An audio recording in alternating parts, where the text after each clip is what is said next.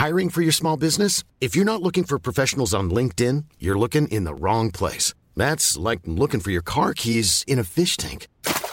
LinkedIn helps you hire professionals you can't find anywhere else, even those who aren't actively searching for a new job but might be open to the perfect role. In a given month, over 70% of LinkedIn users don't even visit other leading job sites. So start looking in the right place. With LinkedIn, you can hire professionals like a professional. Post your free job on linkedin.com/people today.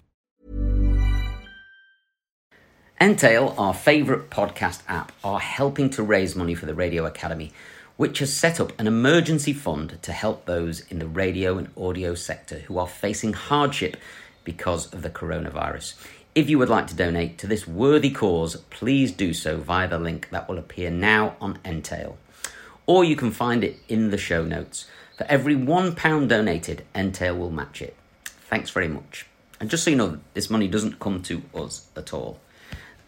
But we're very, very grateful for any contribution. This podcast is Entail enhanced.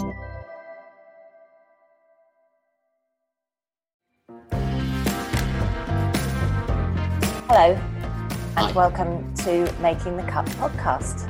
I'm Davina McCall. And I am Michael Douglas, not the real one. My real one. The real one, but not the real one. Yeah.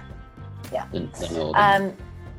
And we are going to spend the next hour reviewing and recommending things that you never knew you needed.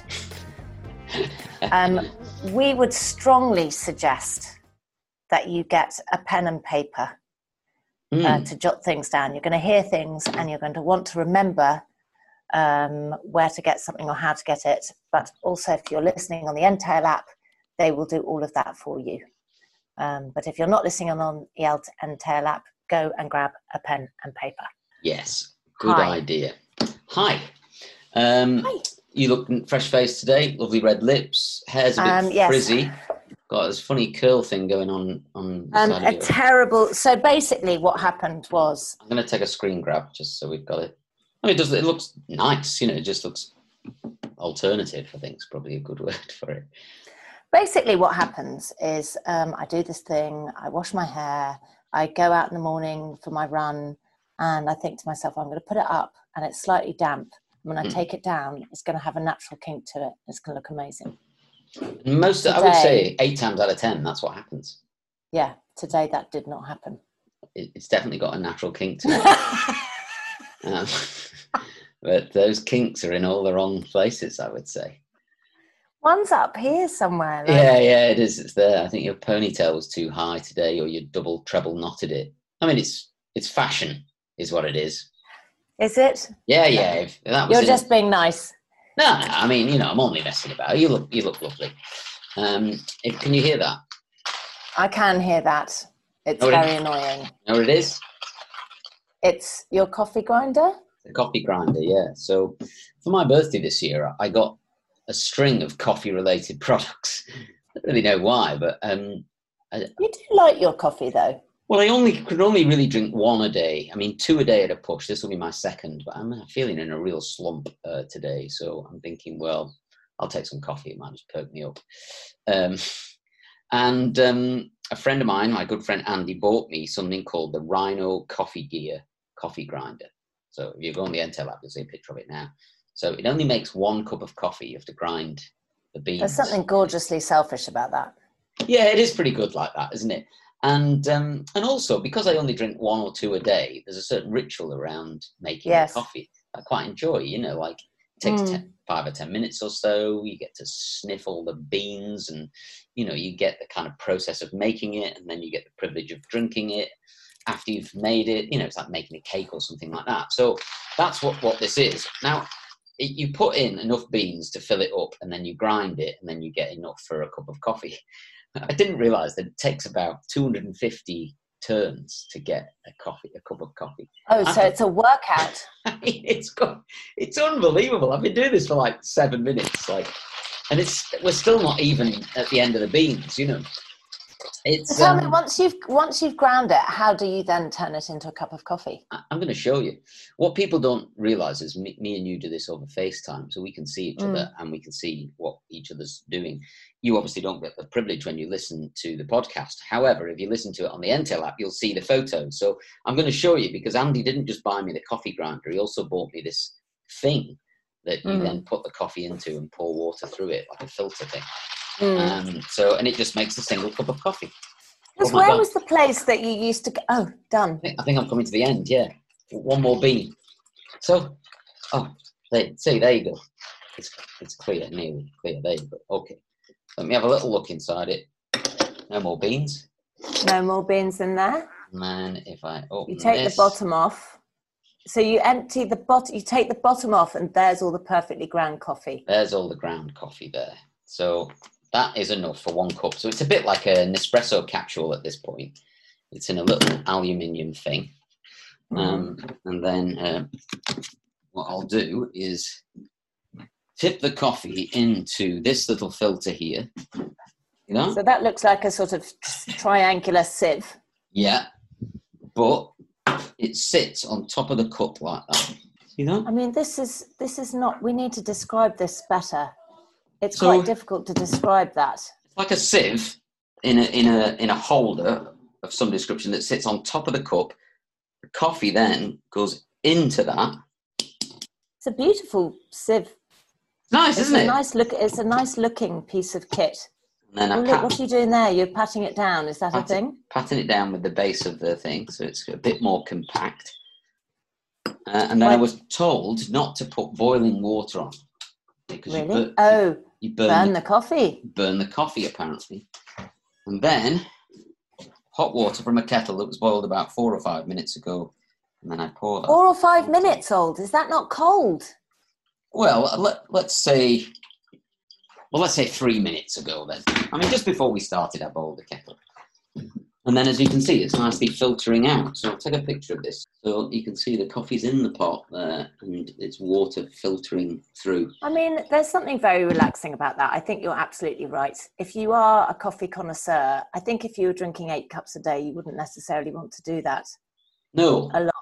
But I think if you're going to do 1 or 2 a day, I think it's a rather nice ritual. And it means it's a way of eking out the experience. Sometimes you have a coffee and it goes so quickly. If you love your coffee, yes, you get the smell of it, you get the kind of, is it nice? Does it smell lovely? It does smell lovely. It's very strong. Oh, is it? But I think that is probably good. What you need. I think it's what I need at the moment. Yeah. Can I just tell you something, Michael? Yeah. If you're feeling a bit bleh today, I am here to lift you up. But perhaps during this podcast, drinking this coffee and interacting with you, it might transform everything. I'm going to run 5K after this, by the way. That's the other reason for drinking coffee. Well done. Yeah, because that, as much as I don't want to do that, that really makes a difference to me feeling good. I'm going to make you feel really happy. Oh, yeah. By remembering something that we did together before lockdown, before we were cruelly separated. And that is the New Yorker jigsaw puzzle. Yeah. See, look at that little smile on your face. I love the New Yorker. So for my birthday, I think it was possibly my 52nd birthday. It was. Sarah, my best friend, bought me a New Yorker jigsaw puzzle. I didn't know it was a thing. I didn't know that they were loved and they were such a big deal. I'd never seen one before. I'd heard about the New Yorker magazine because their covers are so iconic. Yes. But I'd never seen a jigsaw puzzle. Anyway, the reason I've always loved a jigsaw puzzle, and I've always taken jigsaw puzzles, like if I've ever rented a villa on a holiday or something with friends, I always take a jigsaw puzzle because it's such a fun thing for everybody to have a go at some point during the day. And this jigsaw puzzle is next level brilliant. Yeah. The reason being is that the covers are always interesting, iconic, beautiful works of art. So It's basically a work of art that you're completing. But the pieces, and for anybody that does jigsaw puzzles will appreciate this, the pieces are complex. They are not your average jigsaw piece. Yeah. They don't all just have 2 outs and 2 ins, or 1 out and 3 ins. Sometimes they have a curvy bit, or it's very complex, and they often have kind of quite large spaces of all the same color of something. But I am now obsessed, as are you, with New Yorker jigsaws. I mean, there's one flaw with a jigsaw puzzle, and that is that they take up a lot of space. Yes, I mean, I used to have one of these rolls, a jigsaw roll. I had a roll. Yeah, but I haven't seen one for a while. But maybe that's what I could do. I think mine's in storage. Because you very kindly bought me a New Yorker, but I've got it on top of the fridge there, but I've unboxed it. But if I do it on the kitchen table, I've nowhere to eat. No. So I am looking for a solution to that, because I would love to get stuck into it. It is a fantastic way to relax, I think. And you can't think about anything else. Yeah, it's like a form of meditation. And I don't think that's trivializing it at all. I think it really does put you at ease, and it focuses your mind on an aim and nothing else other than the aim, which is to find the bloody blue bit that you can't find or whatever. I spent 2 hours last night. I got a new one a couple of days ago. I spent 2 hours last night finding 4 pieces to complete the outside. And it was so gratifying when I found a piece. I sorted it out, by the way. I sent Michael a very funny video of a side of the jigsaw that was all pink and black, and no other side of the jigsaw was pink and black. And it was complete. I'd put them all together, and yet there was another chain of 6 pieces of pink and black jigsaw that wasn't in the finished side. I was thinking, come on. So I had to go through and look at all the pieces to see, was there one that was slightly mismatched? Yeah. And I did find it and slide it in. Did you? Yeah. It's just so metaphorical, I think, a jigsaw, because you think you've got everything in order. You think you have everything in the right place. Yet there's a piece over here that it doesn't fit and it doesn't make sense. And you have to literally unpack your belief around something to then put it back in, and then you find it fits. But you could apply that to any part of your life, right? And it would be sensible. I think that's what's the point of the jigsaw, is that you're learning something about yourself when you do it. I love that idea. Yeah. I've never thought about that at all. Have you not? Ever? No. But what I do like is that it does quiet my mind. My mind, as you know, I'm always thinking too much about ideas and life. I get so excited about ideas, but it is literally a head holiday for me. But I thought, go on. Do you have a jigsaw song that goes around your head when you're looking for a piece? Oh, no, do you? Yeah. Stop it. Yeah, when you're really looking for a piece of jigsaw. Why we've been doing our jigsaws, why have you never told me about your jigsaw song? Well, I don't really know. I just the song trundles through my head as I'm like looking for it. It gives a rhythm to the search, I think. But it's the He-Man. Oh my God. I know. It goes. Prince of Eternia and defender of the secrets of Castle Grayskull.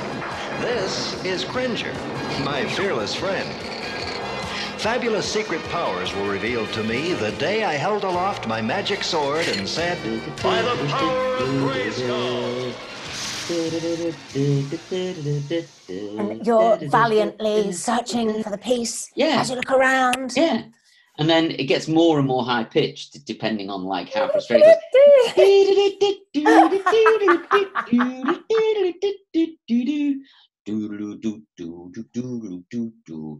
That's always going on in my head when I search for a jigsaw puzzle. Oh, I don't have that either.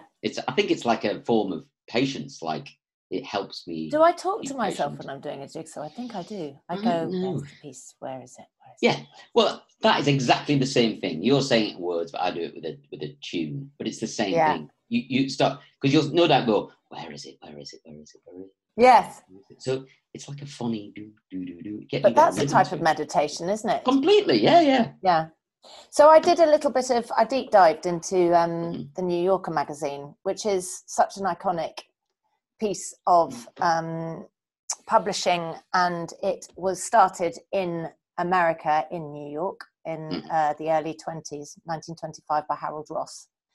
And it's now owned by Condé Nast. Didn't know that.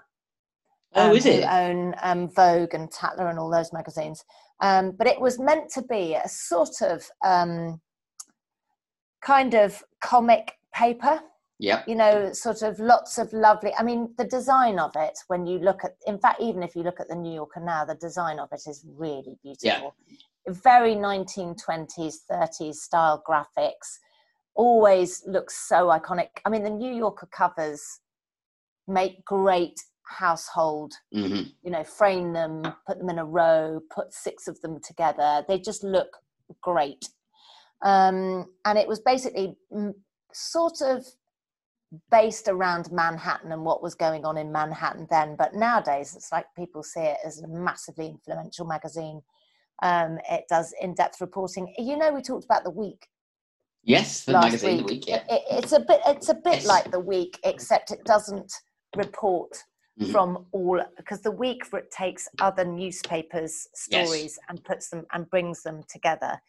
Whereas this is the New Yorker's take on the world, but it's all about the world. It's in-depth reporting. It's political and cultural commentary, and you can get digital access only. I just had a look at it. I've signed up for 12 weeks so I can get it online. Yeah, because it sounds amazing. $6 for 12 weeks, $6. So that's £4. For how long? 12 weeks. 12 weeks. God, that's good, isn't it? Online only, digital. I thought that was amazing. Yeah. And then for 1 year, yeah, 1 year, it's $50. So that would be, I don't know, 45 quid or something. So less than £1 a week. Okay. Now, I have a spin-off thing to review off the back of great. Talking about this. Because, wait, very quickly, such a good gift idea, that. Yes, you know, I agree. Because I'm always stuck for friends and things. You don't have to give somebody a material something.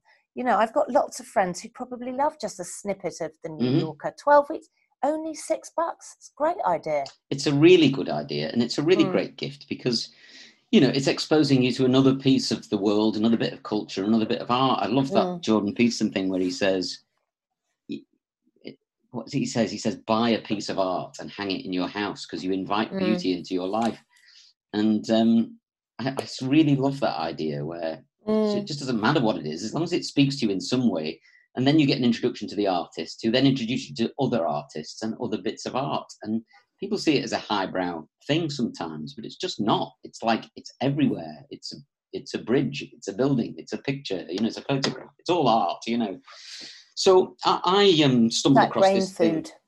Completely, yeah. And I also think, like, people don't possibly put enough effort into what they're looking at sometimes. Like, people watch films and just let it wash over them, or people look at a painting and just see some colours or something like that. But it's worth trying to work out what it's saying to you.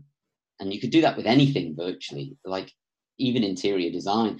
Somebody's chosen something to say something to you, you know, like even with colours but they're trying to speak to you, you know, and it's worth just staring at something for 10 minutes and trying to work out what it's saying to you.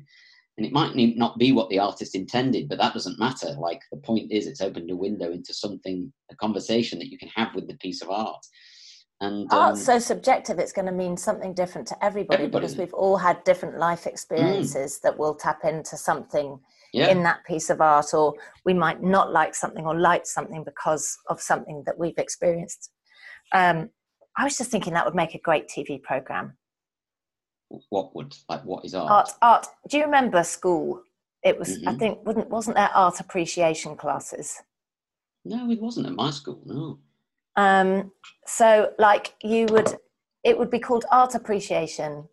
I mean, I obviously put you and me in everything that I think of, like, okay, and we'd be presenting and we would go and dissect various cultural landmarks, art, acts of cultural brilliance. Or, and it's everywhere.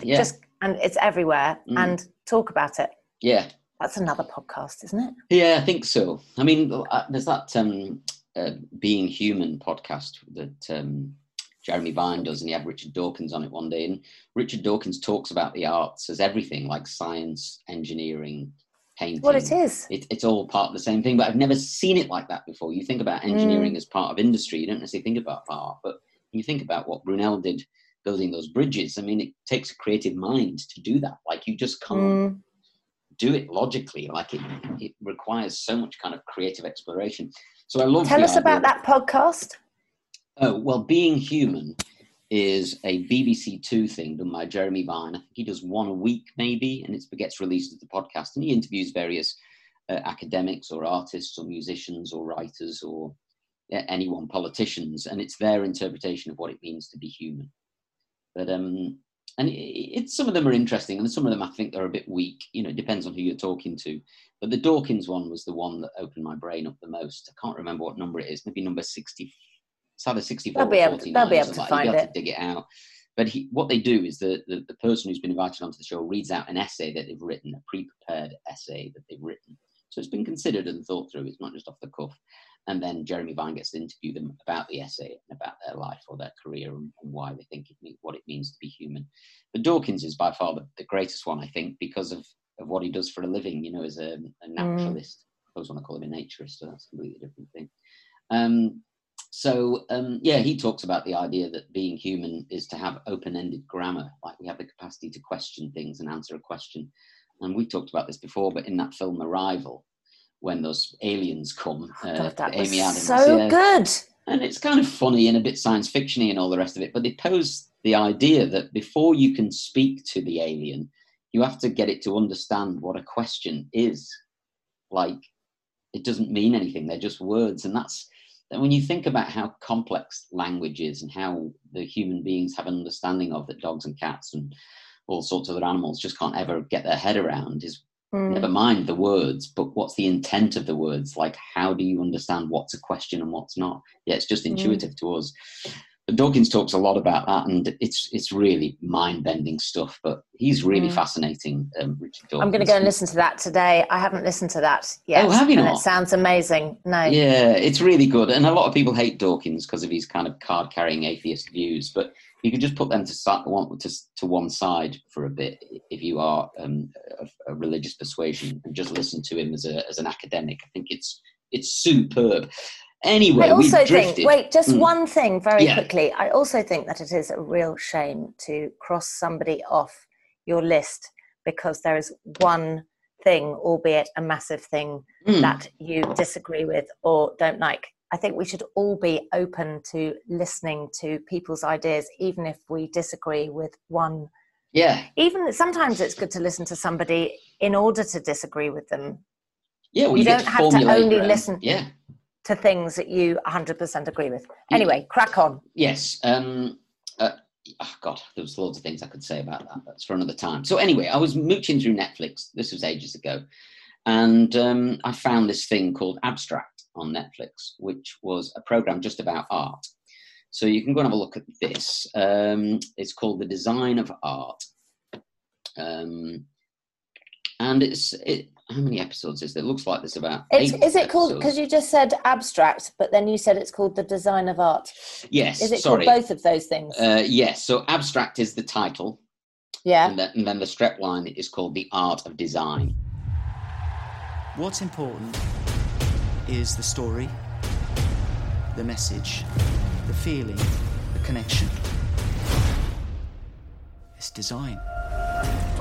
So, in episode 1, which I watched, was about illustration, and it was by a guy called Christoph Niemann.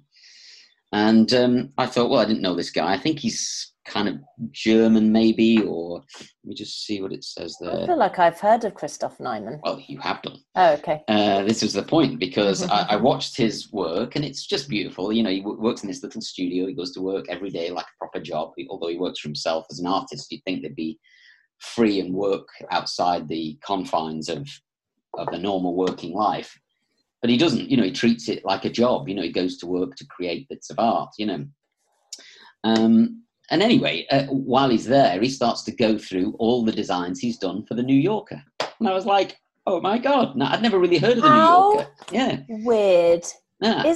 Are you serious? Yeah, completely serious. This is about a year ago. We are on the same algorithm. We certainly are. So the episode's really good. It's 47 minutes long, but he does some really nice stuff. So I instantly went to follow him on Instagram. So he's on Instagram and he's called Abstract Sunday. He's got 1 million followers. Wow. And his work is fantastic. He does these really interesting things where he takes objects like a sock, for instance, that he finds on the floor, and then he creates a body. He might draw a picture of a body or something that fits around the sock. So the sock represents the mouth of a bird, and then he's drawn a body onto it. So some really nice, simple things, but there's lots of New Yorker covers in there, weirdly. I mean, they're fantastic, those covers, aren't they just? And he seems to be one of the go-to guys. And in the episode, he has a meeting with the editor of the New Yorker, and they're talking about the new designs for the new cover and all that kind of stuff. So it's very weird that you picked up on this New Yorker jigsaw, because when it came through, I thought, there's significant bits of art done by very serious artists, these front covers. But were you going to talk about Abstract today? No, it's just when you started mentioning the New Yorker. Okay. I thought you'd chosen to talk about it today. No. I'd spoken about the New Yorker. I thought, that's too weird. What's his name again? Christoph Niemann, Niemann. Niemann. Great. He calls himself a visual storyteller. Now, I do know he has another Instagram account as well. It's a bit more of a corporate work thing, but just have a look through the Instagram account. Yeah, I'm definitely going to do that. Sounds amazing. It's really good. So yeah, I was delighted when we started doing these New Yorker puzzles because of that very reason. Like, it gives you a window into the artist and then other artists, because obviously there's plenty of people that have painted and made these pictures for the New Yorker. So, and when you look at the inside of the magazine, the graphics and the pictures that they choose, everything about it is still in that same kind of vein. As an aesthetic, it's so lovely to look at. I think that's what I'm going to enjoy the most. When you open a page, you think, the typeface is it's just style. It's really, really stylish. God, that's great. And the jigsaw that you've just bought looks really nice. Yes, I have. I bought two, but I did one of it's a kind of Frankenstein type. Yeah, that's the one I really like. Yeah, it's great. That it is. It's really good. I've taken some pictures, so I'll put that on the app. On the app. Now, we've already done a New Yorker last year, and we are thinking about giving it away as a prize. We're going to do a competition. Yeah, so we'll have a little think about a question, and then you could send your answers in, and you could win the New Yorker jigsaw puzzle that we've already done, and it's been boxed up again. We broke it all down into little pieces, put it in a box. But they're quite expensive, these jigsaws, but I presume it's because the artist needs to be paid some rights on the imagery. Yes, which is fair enough, what's happened, I looked it up, but what happened in the lockdown is supply and demand went crazy. And I looked up to try and buy a New Yorker puzzle at the beginning of lockdown, and they were £60 on Amazon. Like, you just couldn't get them. Everywhere was sold out. There was one in sort of Bulgaria or something. I mean, it was impossible to get hold of them. But now you can get them via Waterstones, via Amazon, and they're about $17.99, which is still extremely expensive in terms of jigsaws. Yeah. In comparison to somewhere like Disney, but they're challenging though, aren't they? They're really jigsaw appreciators. Also, what I didn't realize, and I only found out when I went onto the New Yorker website, that they have 3 different types of jigsaws. So you've got 1 easy-ish, 2 not so easy, and 3 immensely challenging. So are we on immensely challenging? I hope so. I mean, just my ego and my pride is telling me yes. Okay, good, because cracky O'Reilly. It's a killer. So I had a question that posed into my brain this week. It was posed to me by my own subconscious, which is why is GMT, Greenwich Mean Time, the start of all clocks around the world? Why does 0 o'clock start here and nowhere else? Well, I've got a feeling you're going to tell me. Yeah, but do you know the answer? I've got no idea. No, I didn't know the answer neither, but I always thought it was quite fascinating. But So I did a bit of digging about on that, but your dad will know the answer to this because he's a sailor, because it's all based on maps for sailing. And latitude, the line for 0 latitude is obviously the equator. So that was pretty straightforward. Everybody just accepted that as a universal thing. And whereas longitude, I've said the word so many times that I've forgotten how to say it. Longitude. I always put an extra letter in there, I think. I do. I would always say longitude. Longitude. Yeah, I think I would as well. But because we were obsessed with colonising Britain all over the world, most of the significant sailing adventures set sail from Britain. So we made our own maps as being 0 from Greenwich, and where the boats would set sail from. But every other country also did that. They also had a 0 in their own country. But when it came to cross-referencing maps or finding maps from other countries, they realised that it wasn't going to work, that somebody had to universally take that 0 point. How did we land with that? That's such a win for us. Yeah, it is, but I think it was because there was more ships set sailed from Greenwich than anywhere else in the world, and that we were the most powerful country in the world at that time. Everybody just adopted it as we were the go-to place. So 0 should always be GMT. That's quite interesting, isn't it? I mean, there's obviously a lot more detail to it. A mate of mine rang me and said, if you want to know more about this, I'll send you this book. You can read about it. He said it's quite boring, but also fascinating. But I just thought I would express that, because I thought it might be of some interest to people. Do you remember that book I gave you and Sarah, The Prisoners of Geography? Prisoners of Geography, yeah. Which I have yet to read. It's on my pile of books on my bedside table. But if you're looking for plump lips that last, you need to know about Juvederm lip fillers. With Juvederm Volbella XC and Juvederm Ultra XC, your lip look, whether it's subtle or bold, can last up to 1 full year with optimal treatment and no additional maintenance. Find a licensed specialist and see if it's right for you at Juvederm.com today. That's JUVEDERM.com. Add fullness to lips in adults over 21 with Juvederm Volbella XC or Juvederm Ultra XC. Do not use if you have severe allergies or a history of severe allergic reactions, or if you're allergic to lidocaine or the proteins used in Juvederm. Tell your doctor if you have a history of scarring or taking medicines that decrease the body's immune response or that can prolong bleeding. Common side effects include injection site redness, swelling, pain, tenderness, firmness, lumps, bumps, bruising, discoloration, or itching. As with all fillers, there's a rare risk of unintentional injection into a blood vessel, which can cause vision abnormalities, blindness, stroke, temporary scabs, or scarring. For full, important safety information, visit Juvederm.com. Quality sleep is essential. That's why the Sleep Number Smart Bed is designed for your ever-evolving sleep needs. Need a bed that's firmer or softer on either side? Helps you sleep at a comfortable temperature? Sleep Number Smart Beds let you individualize your comfort, so you sleep better together. J.D. Power ranks Sleep Number number 1 in customer satisfaction with mattresses purchased in-store. And now, save 40% on the Sleep Number Limited Edition Smart Bed for a limited time. For J.D. Power 2023 award information, visit jdpower.com/awards. Only at Sleep Number stores or sleepnumber.com. I've read some of the blurb about it. It's fascinating, that idea that the world is because the way that it is because of each country's geography. Yeah, like a mountain range would happily divide up a country, and that's why it's divided up that way. Or why another country would be valuable to a huge country next to it, and why they're constantly trying to take it over. Or it's fascinating. Yeah, anyway, fascinating. That was so. Are you going to tell us more about GMT? I'm not. It was just that. So I've made this T-shirt today. So I was going to tell you about T-shirt printing. Now this one's Hustler. This one's not printed very well. Now the reason I like this design is that Michael Hutchence wore it once in a concert he did, in a pop concert he did, and I always thought, I wonder where I could get that Explain to everybody why you said that. That was because it's in an episode of Alan Partridge where Alan Partridge and he takes his girlfriend around what he claims to be Bono's house. Now you remember this? It's called I'm Alan Partridge. I think it's episode 4. But his girlfriend, his Eastern European girlfriend, loves Bono and U2.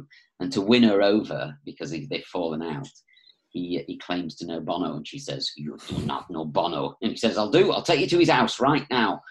So they go to this big stately home, which is just one of these National Trust places. And he walks around. He goes, "This is Bono's house. This is this is where he parks his car." She's going like, "There's a lot of cars here." And he goes, yeah. Bono's got the biggest collection of hatchbacks in Europe. Anyway, he does this whole thing. And then Lynn, Alan Partridge's PA, turns up with a Bono lookalike who puts on this very broad, strong Irish accent and pretends to be Bono for about 5 minutes. And she looks at him and she goes, "You're not Bono, you are rubbish." But Alan Partridge says to him, "Where have you been?" And he goes, "I've been to a pop concert." And he goes, who was playing? He goes, "We were." So anyway, it's much funnier when you watch it. So you literally can't say the two words "pop concert" without saying "pop concert." Pop concert. I can't. And whenever I'm impersonating a rock star, I instantly do that impersonation of Bono. But anyway, go and watch that. If you like Alan Partridge, it's one of the great episodes. And interestingly, if you do like Alan Partridge, the hotel, the Linton Travel Tavern, which is where he lives in season 1, is the Hilton in Watford. So me and Sonny went there the other day to reenact a scene from the original Alan Partridge, of where he leans out of his bedroom window and pretends to shoot Michael, the handyman. So we walked around the hotel until we found the actual window that Alan leant out of. And was the hotel shut? No, it wasn't. Wow. I know. So anyway, I'm going to post that now. I'll send you the pictures of that. I'll get a screen grab from Alan Partridge and I'll show you Sonny. We were so bored. We were like, what should we do? We thought, should we go and pretend to be Alan Partridge and Michael? What were we talking about? Your Pop t-shirt. Concert. That's like the T-shirt. So Michael Hutchence wore this T-shirt, black T-shirt with the word Hustler written across it. And I always thought, how cool is this? Now, I was only about 22 at the time, so that's probably why I thought it was cool. But I've always wanted to try and recreate that T-shirt. So I've tried it this morning. Although the black is do you know what I love? Yeah? No, but I love the grey on black. Oh, right. You like it? The grey on black looks really nice. Well, what it was is my youngest son, Joel, wanted to print. He wants to create his own brand, a skateboard brand. So he bought these T-shirt transfer things. So these are on Amazon. They're called PPD A4 inkjet T-shirt transfer paper for light and white fabric, which was a mistake I made because I printed this on black T-shirt. So let me just work out how much these are. But they were really good. And so it was £7.95 for 10 sheets. And they're 10 A4 sheets, inkjet printer, so just a standard printer. You print stuff on them in a reverse fashion. So you have to mirror the image, so it's back to front. You print it out on the paper, and you just iron it onto your T-shirt. But as you know, Joel had designed this really nice one of this cereal. This is so cool. Look at that. The skateboarder on the side of the bowl. That is a very, very cool T-shirt. Great, isn't it? Right? And it's a really good idea for kids and to be able to get creative and see something that they've made actually on a piece of clothing, I think is a great sense of achievement. Yeah, it's quite arty. I mean, I'm always talking about Procreate, but Joel did all that in Procreate. So he does the artwork and all the rest of it, and then you transfer it to a PDF and then print it out. So you can obviously draw and paint whatever you like, but he's done another one where he's giving himself a little logo on the T-shirt and a big picture on the back. Oh, great. I've obviously done this Hustler one, which hasn't turned out that well, but it's quite cool nonetheless. Like next week, it's going to be Hooters or something, isn't it? Yeah, probably something. Playboy. Something like that. But you can get this stuff on Amazon. It's very, very cheap, and it's a really interesting and fun thing to do. And we've spent a couple of days just like making different designs, and you can make them big or small or do little logos. Where do you get your T-shirts? Well, I get T-shirts from Sainsbury's. They're £4 each, the small, medium, or large. But obviously Tesco's do T-shirts, and various other shops do fairly cheap any T-shirts supermarket as that's well. close, and I'm sure they all do really reasonable T-shirts that you could kind of do stuff with your kids. But this paper is specifically for white or light fabric, so you can get another paper that's for darker fabrics. So you should have a little look at that. But it's a really fun, easy way to spend an afternoon, have a bit of a laugh, and create some images for T-shirts for your kids. So I'd highly, highly recommend it. All you need is an ironing board, printer, obviously an inkjet printer, and then a kind of artistic brain in some way to create whatever it is you fancy. But I guess something that Henry Fraser, the author guy that I've talked about before, he told me about art, is that people often say, oh, well, that's not for me because I don't have a creative brain. Yeah. Everything is for everybody. Everybody can be creative. Yes. Even if it's just a splurge. So I would really recommend that people that really believe that they don't have a creative brain in their body have a go at something like this, because the sense of achievement when you put something on your t-shirt, or you'll have a laugh about it, but free up that creative side in you, because I feel like teachers or parents or siblings or even a look from somebody at something that you've created at school is enough to squash all creative juices out of a kid. And I feel quite strongly that everybody can create. Oh yeah, for sure. Henry's really tried to encourage me to draw or paint, and kind of him telling me to have a go has really kind of freed me up to have a go. And I think and I always said, oh, I'm not creative, I can't do stuff like that, but actually I feel like I can. Oh, you can. I think the other thing is that people are very self-critical and the rest of it. But you've shown me some of the pictures you've drawn. I just think, God, these are amazing. And you're like, oh, this one's a bit dodgy, and it's like, no, it's not. It looks bloody brilliant. But I wasn't free enough to ever do that before. It's thanks to him that I'm even having a go. Yeah, well, I think sometimes you just need somebody to say you can do it, and if anybody's listening and they think they can't, I'm going to be your person.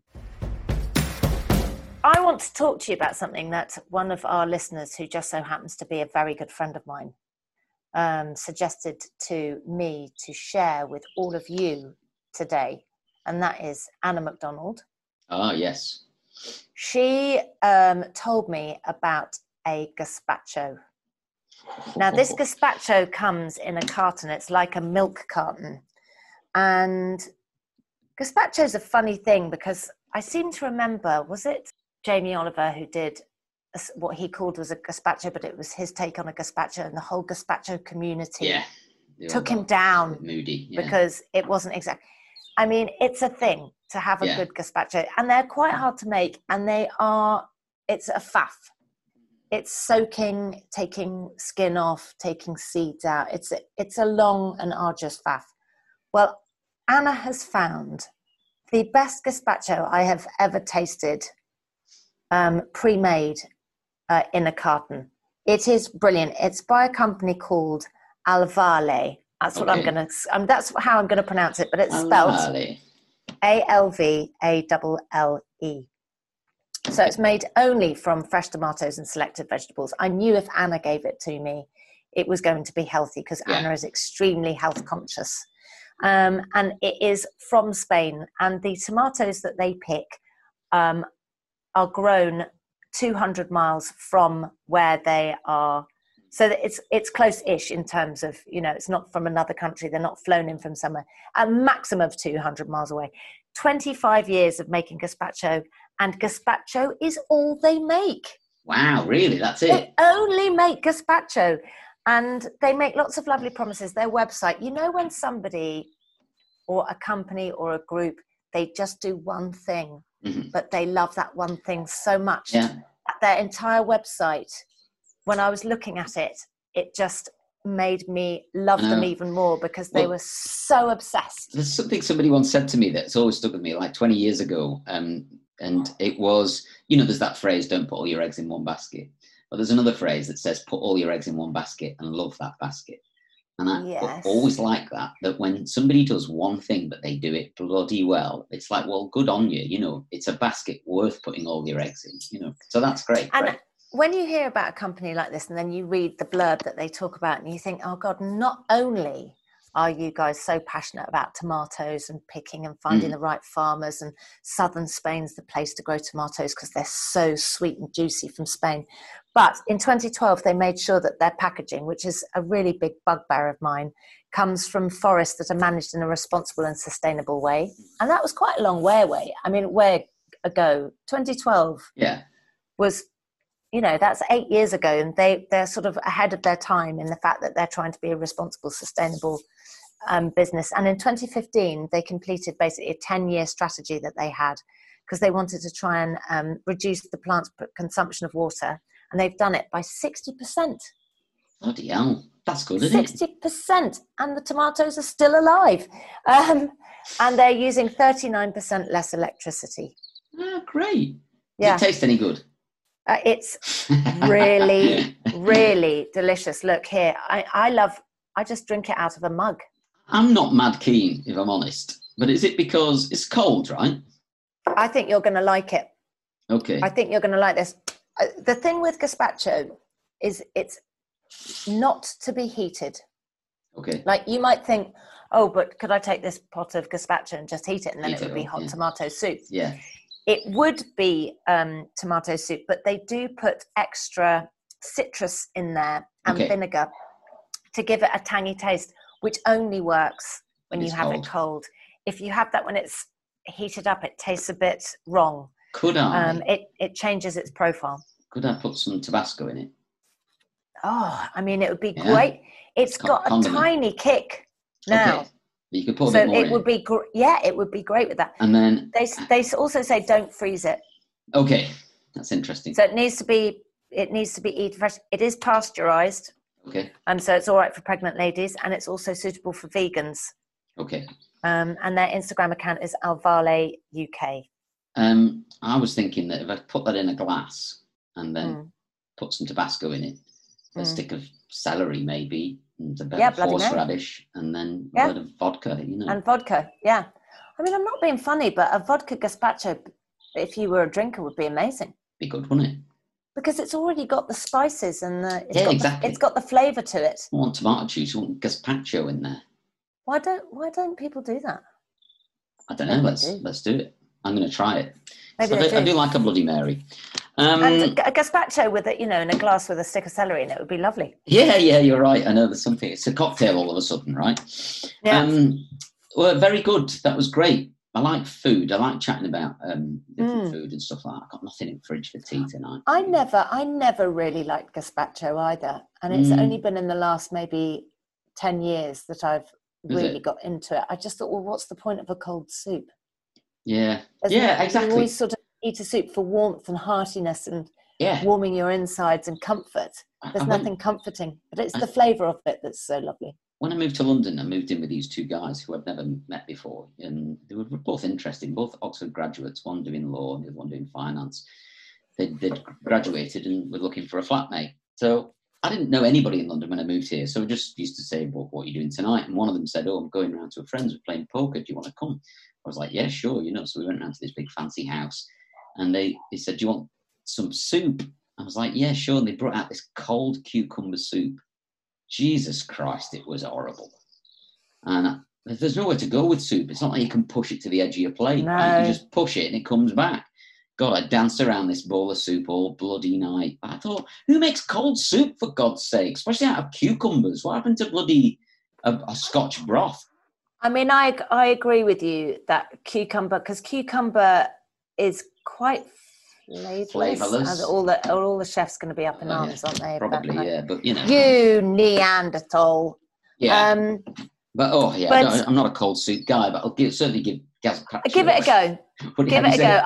I'll get. When I see you, I'm gonna get you to try it. Get some in there. I've got a long list of things I want you to try when I see you. Yeah, great. So I'm still watching The Last Dance on Netflix. Oh, yeah. That which sounds like it's worth a watch. It is worth a watch. I mean, I watched an episode the other day that's got a lot of padding in it. When you think you probably didn't need to make this episode because there's a lot of repetition in it. I know all this stuff now, like they could have, I find that with a lot of Netflix documentaries, they could be 2 episodes shorter.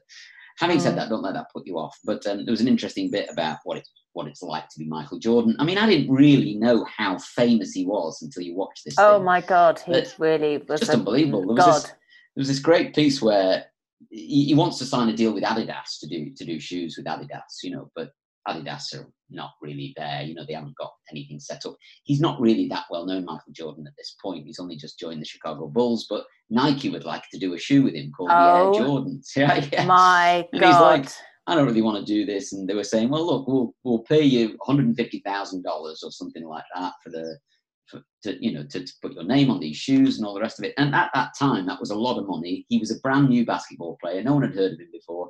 So I think they were going, he's crazy not to take this deal. So he was a bit umming and ahhing about it. And I think in the end, they settled on £250,000. So he took the deal and made the shoes. And they expected to sell 3 million pairs, I think, in the first 6 months. I think 128 million pairs were sold. Oh, my God. I mean, I had Air Jordans. I had some. Yeah, it's absolutely brilliant. So there's lots of little stories in there that are really good like that, where you think, wow. But, he just became enormous. And did you know Spike Lee directed all those adverts for the Nike Jordan shoes? Spike Lee, no, I didn't. Good friends. So there's lots of these little intertwining relationships in there that are very good. But there's a bit in it that where he goes to meet the fans and he talks about like what it's like, because his life's quite claustrophobic. And he says, oh, I meet people sometimes, they've got tattoos of my face on their chest or whatever. And weirdly, as I was thinking about talking about this bit, a message has come through from Dan Washbourne-Vick. Yeah, Dan. Yeah. He's got a tattoo of my face on his calf. Yeah. That's just pinged up on our messages. I mean, that's hilarious. Yeah. Yeah. Did you draw it on there for him to tattoo over it? No, he just took a picture. He just did it. And you know what? He came to see me off in Edinburgh. Did he? What, when you did your sport relief thing? Yeah. Well, that's very nice. It's a very good tattoo. He's the nicest guy, and he's always suggesting stuff for us. Yeah. And but I just thought that was very, very funny, and I thought, God, it's weird because Michael Jordan was just talking about it in that thing last night. That is very funny, yes. So yeah, absolutely. The Last Dance, I think, has been fascinating, and it's interesting that the press are constantly trying to find things now to say, well, he can't be that good a person, because he did an advert called "Why Don't You Be Like Mike?" Be like Mike and drink Gatorade, which is quite funny, isn't it? But it was the idea that he was this kind of pure person. So the press are now scratching around for things with him, but they essentially just can't find anything. He just seemed. What you mean in the documentary? Nice, in the documentary, I was thinking not now. No, not now. In the documentary now, like you're talking about, he's at that stage. They're digging. In the mid-'80s. Take him down. They want to take him down. They now want to take him down, and his dad's just been murdered, and they're trying to find these different connections between him, his gambling, and the murderer, and all sorts of stuff, But the press are just starting to dig, and you just think sad, isn't it, when there's somebody who is a true legend in his sport, and that is an opportunity to make headlines in your newspaper of negativity that you can poison someone's success. Yeah, so it's interesting watching that, and it's an interesting insight into the culture of the press and the media and all that around that time, because he's just bombarded by press. He just press conferences every game, and it's unbelievable, really. There's enough to talk about. There's enough to say, But what's he like as a talker? He's brilliant. I mean, he's not Muhammad Ali, but he's not Mike Tyson either. But he's got a bit of chat. He's got lovely relationships with all the journalists. He's quite firm with them, but quite fair. He gives them a nugget of this. He seems lovely with kids. Lots of disabled people come before the show to meet him and all that. He's absolutely seems so nice with them, Like, it's hard to criticise him, really, on any particular level, considering what he did for a job, But it's a great documentary. I've still got 2 or 3 episodes to watch. Would kids enjoy it?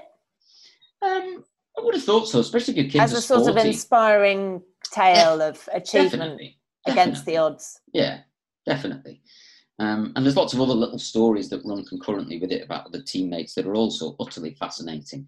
But he's worth about $2 billion, I think, Michael Jordan. I mean, the money he made out of it was incredible. But he was the greatest, and I don't think anyone's come close. But anywhere near, no. Who's the guy who died? Kobe, yeah. Bryant. So he's just come into the documentary now. So they were obviously kind of friends and knew each other. I assume they played together here and there. So that's pretty fascinating as well. We have been recommended a documentary about Britney Spears to watch, and it's on YouTube. And I'm just trying to see if I could find. So here it is. So it's from Sammy Lazarus, and it says, "Hi, Michael and Davina, loving the podcast. I'm not sure it's socially acceptable for one to suggest their own work for your podcast, but I'm going to do it anyway. Yeah, good on you. I've made a documentary for YouTube about Britney Spears. The aim of the documentary is to take a deeper look into how we as a society respond to her very public breakdown and how we continue to respond to her alleged battles today. It focuses on the way in which the media treats celebrities, particularly women. It's had such an amazing response so far. If you had the time to check it out, it would mean the world. I'll tag you both into a snippet, blah, blah, blah. The link to the documentary is in my bio. So Sammy Lazarus, I am Sammy Lazarus on Instagram. And it's called Britney Spears, An Icon Ruined by Fame. And it's on YouTube. So I'm definitely going to give that a watch and maybe talk about it next time, because that's the whole thing where she shaved her head and all that kind of stuff slightly washed over me. I completely related to that. Did you? And everybody's going, she's gone mad. She's like, da, da, da. I was like, she's not gone mad at all. I completely understand what she's doing. I get that thing when I mean, I don't have it now. I'm not pursued at all in any way, and I'm very lucky and blessed. But when I was on Big Brother, it was relentless, and I'm not one to endlessly complain about the level of scrutiny, because I just thought, I'm so pleased to be presenting a TV program that's popular. I can't really complain about the level of scrutiny that comes with it. But when you're being followed all the time, and eventually you just think, God, I want to give them something to photograph. Like, this is so boring. I mean, the number of times, because my big thing when I was a teenager, I was a boob flasher. Yeah. I used to flash my boobs at everyone. I'd just be like, hiya, woo! Yeah. And my big thing was always, I want to flash my boobs. But obviously, you know, a mother of 3 in her early 40s, you know, if I'd have flashed my boobs at that point in my career, it would have been the end of my career, because they would have just gone to Venus, had a nervous breakdown. She's flashed her boobs. But I just thought... But the desire to do it was really strong. But the desire was so strong, just to go, it's like a middle finger. It's like a, I don't care. I'm going to just throw it all out there. I'm going to do something wild. I'm going to let rip. And I saw that in her, because she's looking straight at the camera like she's going to shave my head.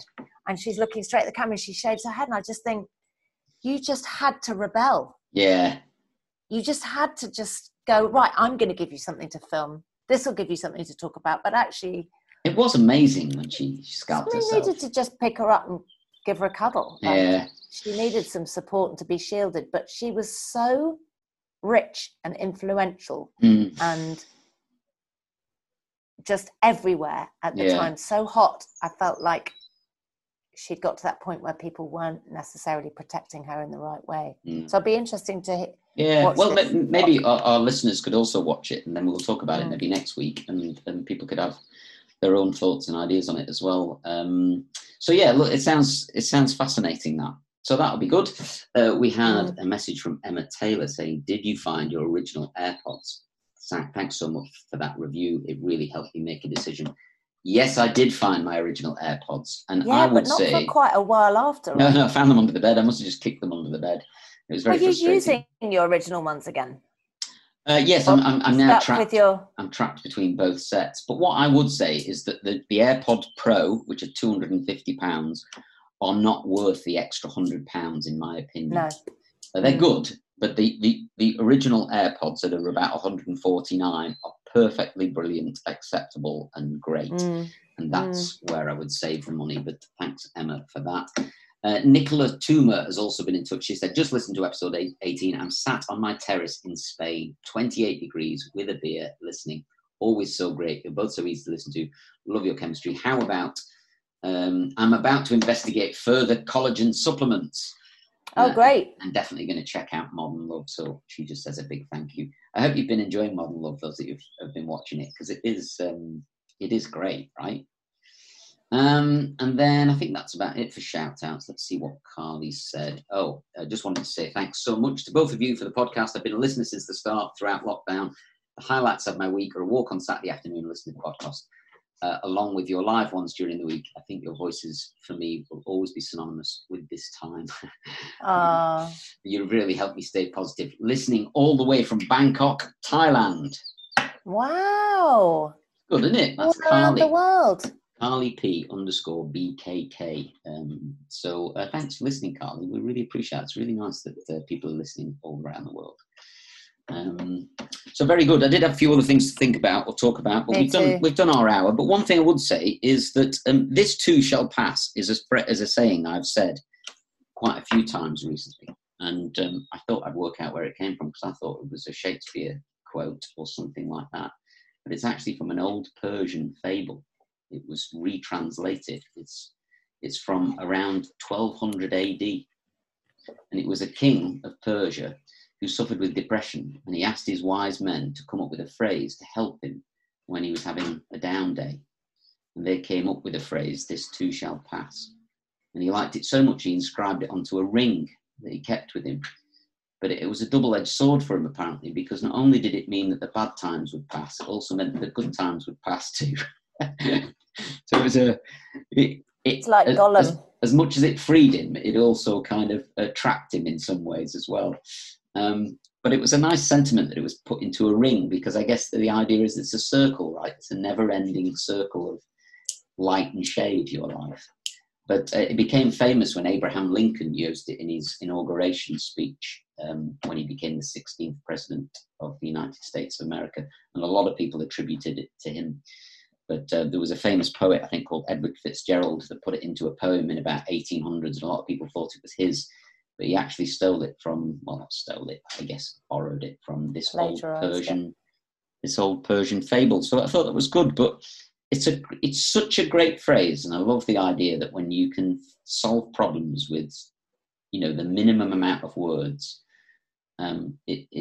words are like a medicine for virtually everything. If you can get the right selection of words together, you can virtually solve any problem. And I think that is, "This too shall pass." Was it 4 words?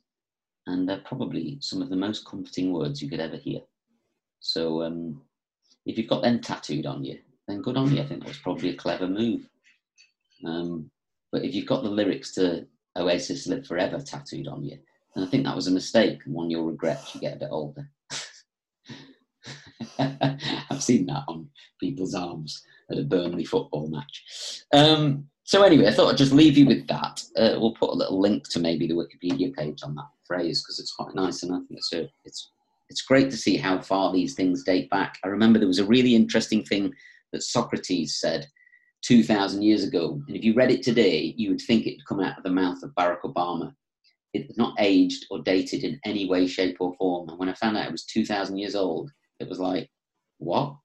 Virtually the problems that parents seem to face raising kids 2,000 years ago are exactly the same today. I'll dig that out and maybe read it out in next week's episode. But it's a brilliant little paragraph. Well, fingers crossed for lockdown getting lifted soon. That would be nice.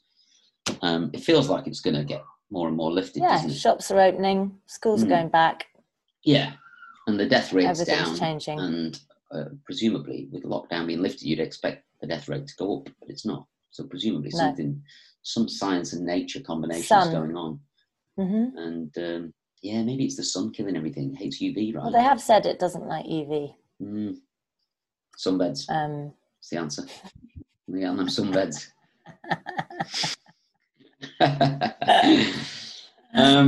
Okay. Oh, you're so funny. Well, I'm not sure about that. Sunbeds and deep fat fries. Yes. Oh, that's a good idea. What should I have for me tea tonight?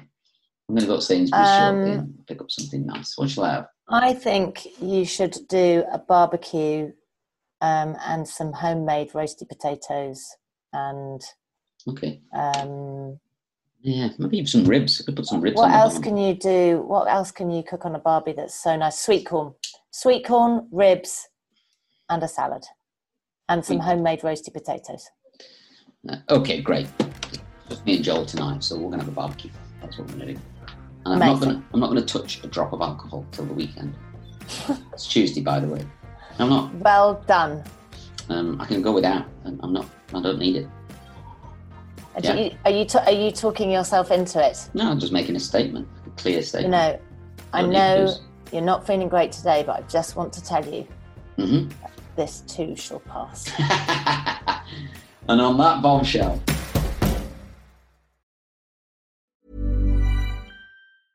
Mom deserves the best, and there's no better place to shop for Mother's Day than Whole Foods Market. They're your destination for unbeatable savings, from premium gifts to show-stopping flowers and irresistible desserts. Start by saving 33% with Prime on all body care and candles. Then get a 15-stem bunch of tulips for just $9.99 each with Prime. Round out Mom's menu with festive rosé, irresistible berry chantilly cake, and more special treats. Come celebrate Mother's Day at Whole Foods Market.